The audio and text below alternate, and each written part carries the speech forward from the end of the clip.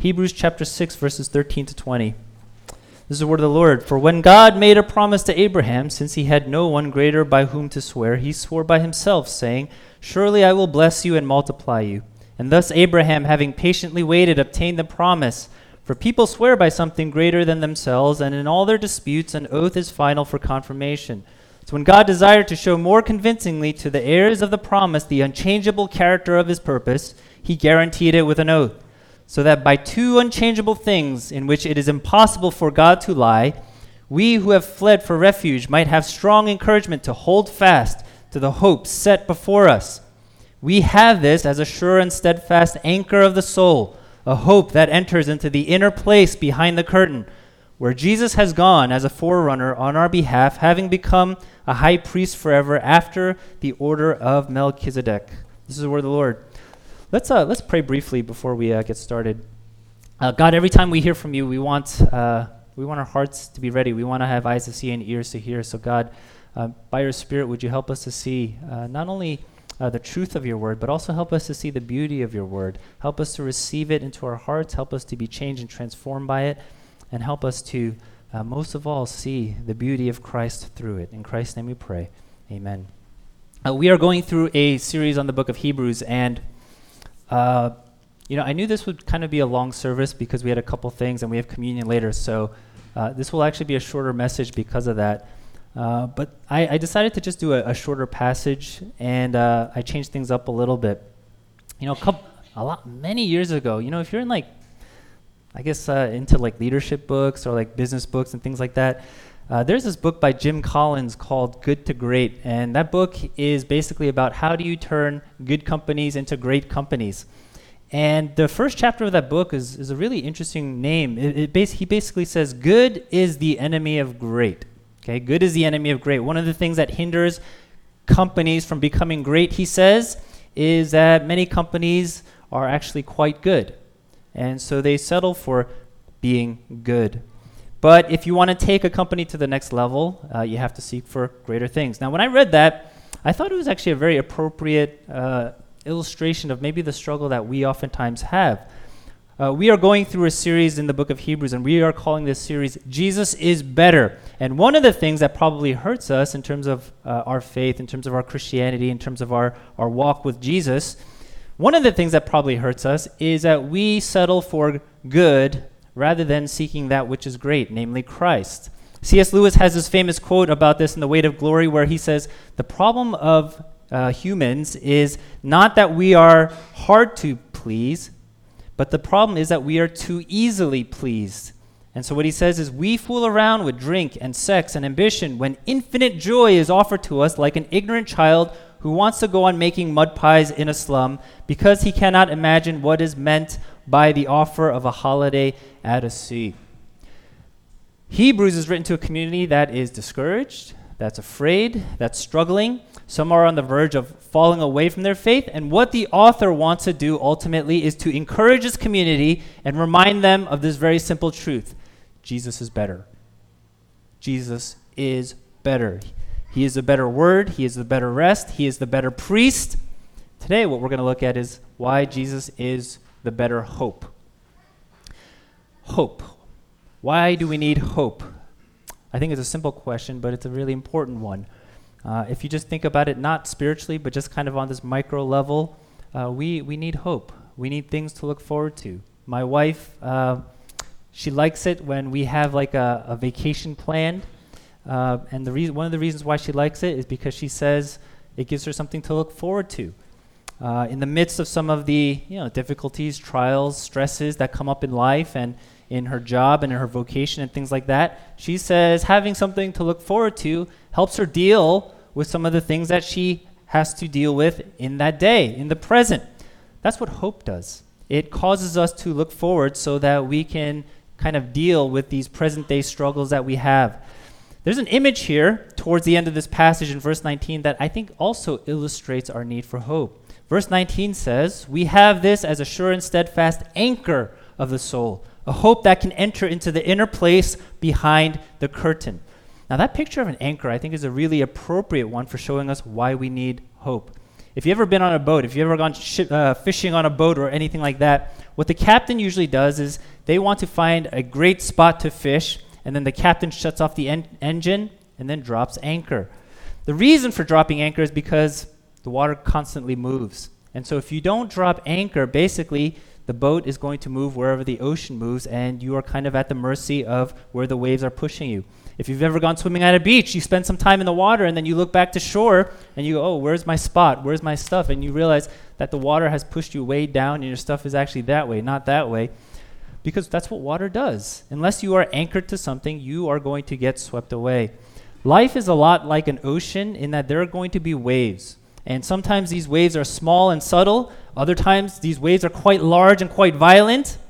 And in the midst of that, in order to not be moved by these waves, what you need is an anchor. You need hope. When we feel like we are being swept away because we're disappointed with life, things didn't go our way, we have trials, hope keeps us tethered so that we don't lose our bearings. Without hope, the waves feel too strong and it's just too easy to give up because, have you ever tried swimming against the ocean's current? It feels useless and you just get exhausted and you just get tired, and eventually what's going to happen is you just kind of give up. Now, I've talked to some younger people, and especially people in their 20s and people who have graduated college, and I'm starting to notice a pattern with people who are of this age. And even at this last weekend, as I was talking to some people of this age, the prevailing feeling that I think a lot of people have, and maybe some of you have it here, is I feel lost. Right? I feel lost. I don't know if that's a generational thing. I don't know if that's an age thing. I don't know if it's our cultural thing. But I meet so many people who kind of either express the sentiment of feeling lost or actually say, I feel lost. I don't know what to do. Now, there's no monolithic reason for why they feel lost, but it could be, you think about it, if you planned on going to med school or to law school, and if you don't get into it, then your future plans are crushed, and you're kind of like, I don't know what to do next. This one guy this past weekend said, up until now, the next step has always been planned for me, right? Because you go through school and you have the next grade, and then you graduate high school, he says, and I was like, I knew I was going to go to college. And then after college, he's like, my expectation was to go to med school. But then he didn't get into med school, and so he said he went through a period where I was like, what am I supposed to do next? I feel lost. I don't know the direction I'm supposed to go. I think a lot of people feel like that for a variety of reasons, and maybe the reasons are different. But when people feel lost, I think what our culture tells us and the narrative of our culture tells us is if you feel lost, then you need to embark on a search of some kind. You have to find your way. You have to discover who you are. You have to find your identity. And that's oftentimes what people start to do. Now, I might suggest that the reason why people feel lost is not because they haven't found themselves. The reason people feel lost is not because they haven't gone on this search. I think the reason people feel lost is because they lack hope. They lack hope. If hope is like an anchor and you don't have hope, then it is like you are in the middle of an ocean and you are moving wherever the water goes. And so what do we need? We need hope. We need an anchor to ground us in something, especially in the midst of small and big storms. This passage, I think, gives us two reasons why hope is something we can actually attain, and hope is something that we can have great assurance of. The first reason that this passage tells us we can have hope is God is trustworthy, and therefore we can rely on his promises. We can rely on the fact that he will keep his promises. Now, one of the challenges of the book of Hebrews, I think, is it assumes a certain level of knowledge of the Old Testament, and if you're not familiar with the Bible, then you may not really understand what the book of Hebrews is referencing. We already saw that in previous passages when the author referenced Israel's story in the wilderness. In our passage, what the author is going to do is he's going to reference a story in Abraham. Now, in Jewish tradition, Abraham is known as this great man of faith. He is known as somebody who trusted God. Genesis 12, God tells Abraham, leave your home and go to a foreign land. But that directive is also accompanied by a promise. And God says, along with that, I will make of you a great nation, and I will bless you and make your name great so that you will be a blessing. So Abraham, he trusts God's promises. He goes to this foreign land. Then in Genesis 15, God says, look toward heaven, number the stars. You see how many stars there are? So shall your offspring be. Now, the only problem with that is God is saying you are going to have a lot of offspring, but he was married to Sarah. Sarah was a barren woman, and she could not get pregnant. She could not bear him any children. And as a result, in the course of that, they had their doubts about, is God really going to keep his promise? God said we are going to have a lot of offspring, as numbers of stars in the sky. But how is that possible? Because Sarah, she's getting old, and up until now, she has not been able to bear a child. Eventually what happens is she does get pregnant, and they have a child, and they name this child Isaac. And I think this is the reason why Abraham is known as a man of faith, because the climax of Abraham's story, and why I think people probably respect the lengths that he was willing to go in terms of how he trusted God and his promises, is God says something unimaginable.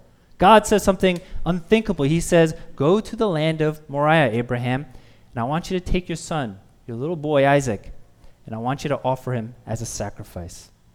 That aspect of the story is certainly the most dramatic, also the most fascinating for a variety of reasons. I think there's a philosopher, Kierkegaard, who wrote an entire book reflecting on this story. And Abraham does it, right? And he gets ready to bring Isaac to the altar and sacrifice him. Eventually what happens is God stops Abraham, and he supplies a substitute ram to be offered as a sacrifice so that Isaac would be spared. But here's what happens after that episode, and this is what our passage is referencing in verses 13 to 14. God says after that in Genesis 22, by myself I have sworn, declares the Lord, because you have done this and have not withheld your son, your only son. I will surely bless you, and I will surely multiply your offspring as the stars of heaven and as the sand that is on the seashore. That's what this passage is quoting. Now, why is the author of Hebrews referencing this story in particular? He wants to remind this community, this struggling community, that God is trustworthy. God is going to keep his promise. Just as God made a promise to Abraham and fulfilled that promise, he makes a promise to us, and you can be sure he will fulfill that promise as well. Now, what's interesting is that the way God made that promise to Abraham, he swears an oath, and he swears that oath by himself. Have you ever thought, isn't it strange that God would have to swear an oath? If God is trustworthy in his character, why does God have to make an oath? Why does he swear an oath? Why do we swear an oath? We usually swear an oath because we are liars, right? It's easy for us not to tell the truth.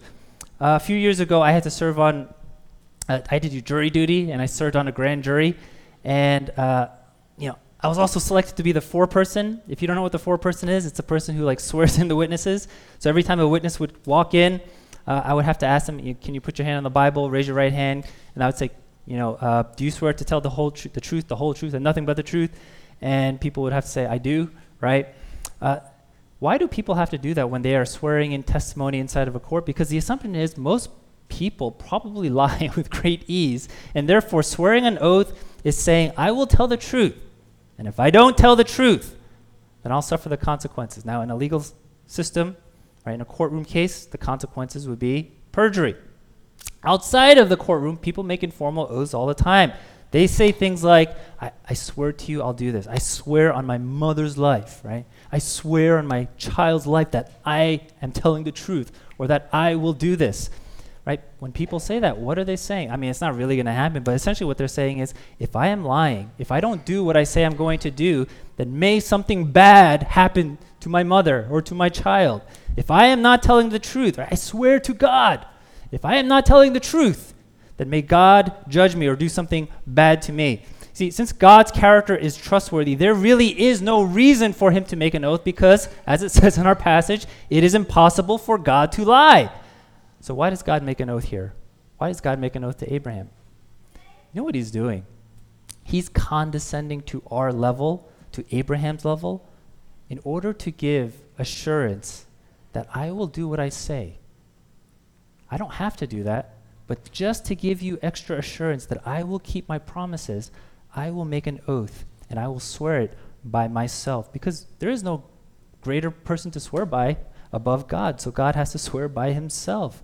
Now, just like we take people's statements more seriously when they make an oath to us, God is making an oath to us, and maybe this is something that Abraham would have taken more seriously. That's why the language in verse 17 is so strong. It says, "So when God desired to show more convincingly to the heirs of the promise the unchangeable character of his purpose, he guaranteed it." He guaranteed it with an oath.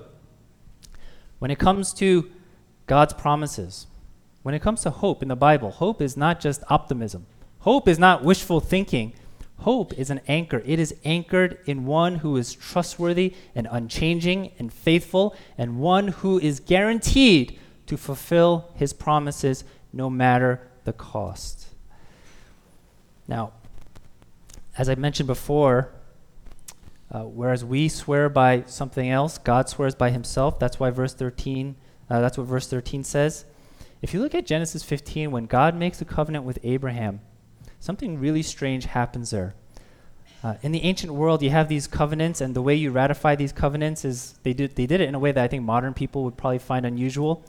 In Genesis 15, what they did is they took some animals, they cut these animals in half, so it's a bloody endeavor. And basically, what the reason why they do that is they say, if one party does not fulfill the promises of this covenant, may that party be cut just like these animals. That's why they do it. Now, they do this in Genesis 15. The animals are cut in half. But the unusual thing, and commentators note that the unusual thing that happens in Genesis 15 is it says a smoking fire pot and a flaming torch passes through these dead animal pieces. Now, what is that meant to signify? Theologians say that this smoking fire pot, this flaming torch, is a visible manifestation of God. It's what they call a theophany. It means that God is the one who is walking through these pieces. It's as if he is saying, I promise to bless you, and if you are not blessed, may I be like these dead animal carcasses. That's how much I'm going to fulfill my promises, no matter the cost, even at the cost of myself. Now, God's word should be good enough because he is trustworthy. It is impossible for God to lie, but he adds another layer of assurance by making this covenantal oath. He goes so far as to say, if I don't keep this promise, may I be cut off. Now, it would have been unimaginable for, let's say, an Israelite to think that God would actually go through something like that. Right? Abraham would probably have been shocked to see how God's plan unfolds. But that's ultimately what God would do in the person of Jesus Christ.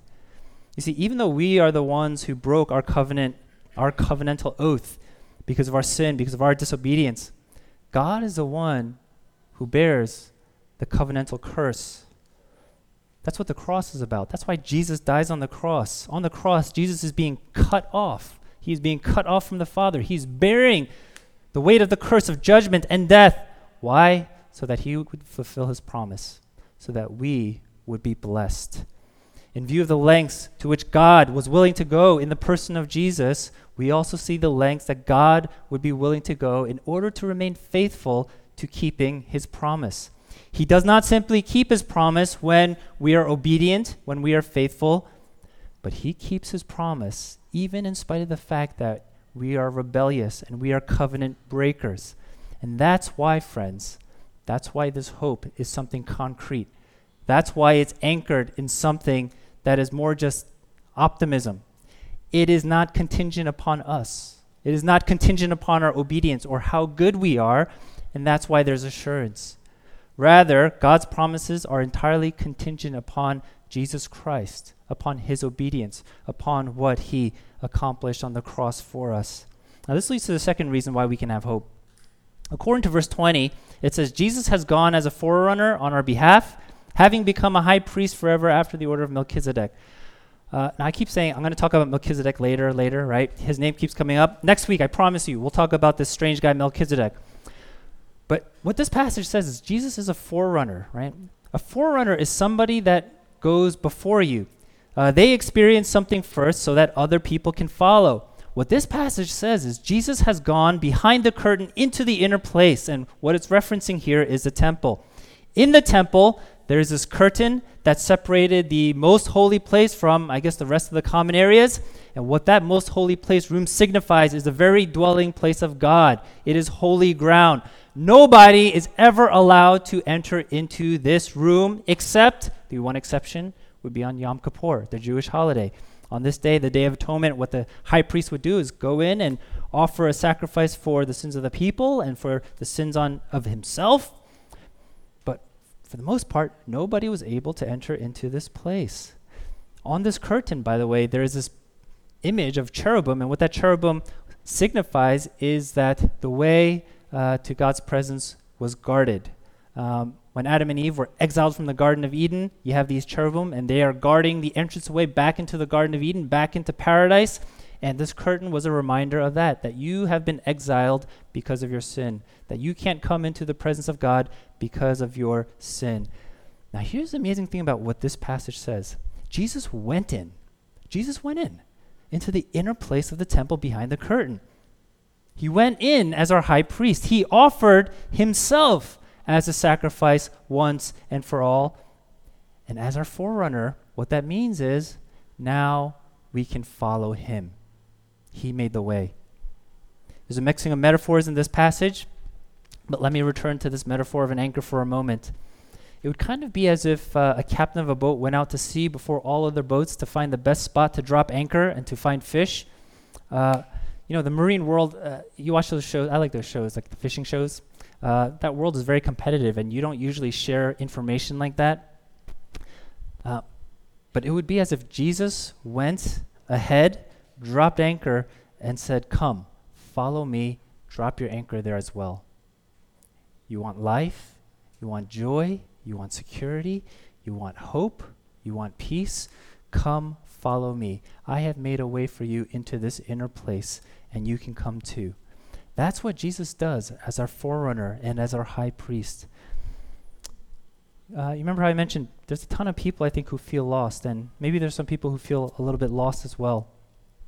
The solution is not to make your way, to find your way, to create your own identity. That's our cultural response. That's a Western individualistic mindset. I have to find a meaningful career for myself. I have to find a spouse for myself. I have to have children. I have to experience the world or achieve all these great things, and then I won't feel lost anymore. But, if you're a believer, or if you're even contemplating, thinking about becoming a believer, you should know that that's not how the Bible says this is how you find your way.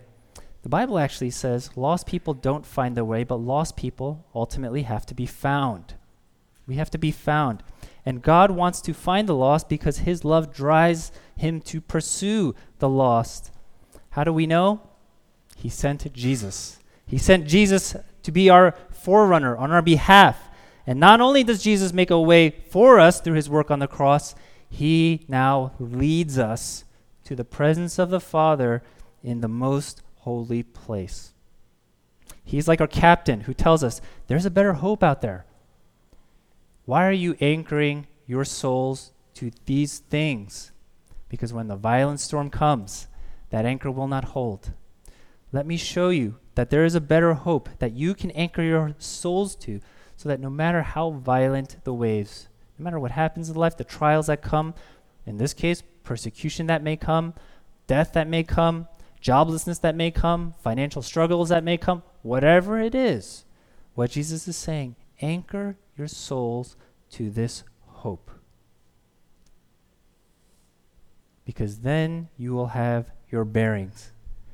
Jesus anchors us to a God who is faithful to his promises, who will one day complete the fruition of what he promises. And what does he promise? He promises no sin, no struggle with sin, no death because of the resurrection, no tears. This is a big one. No regret. No regret.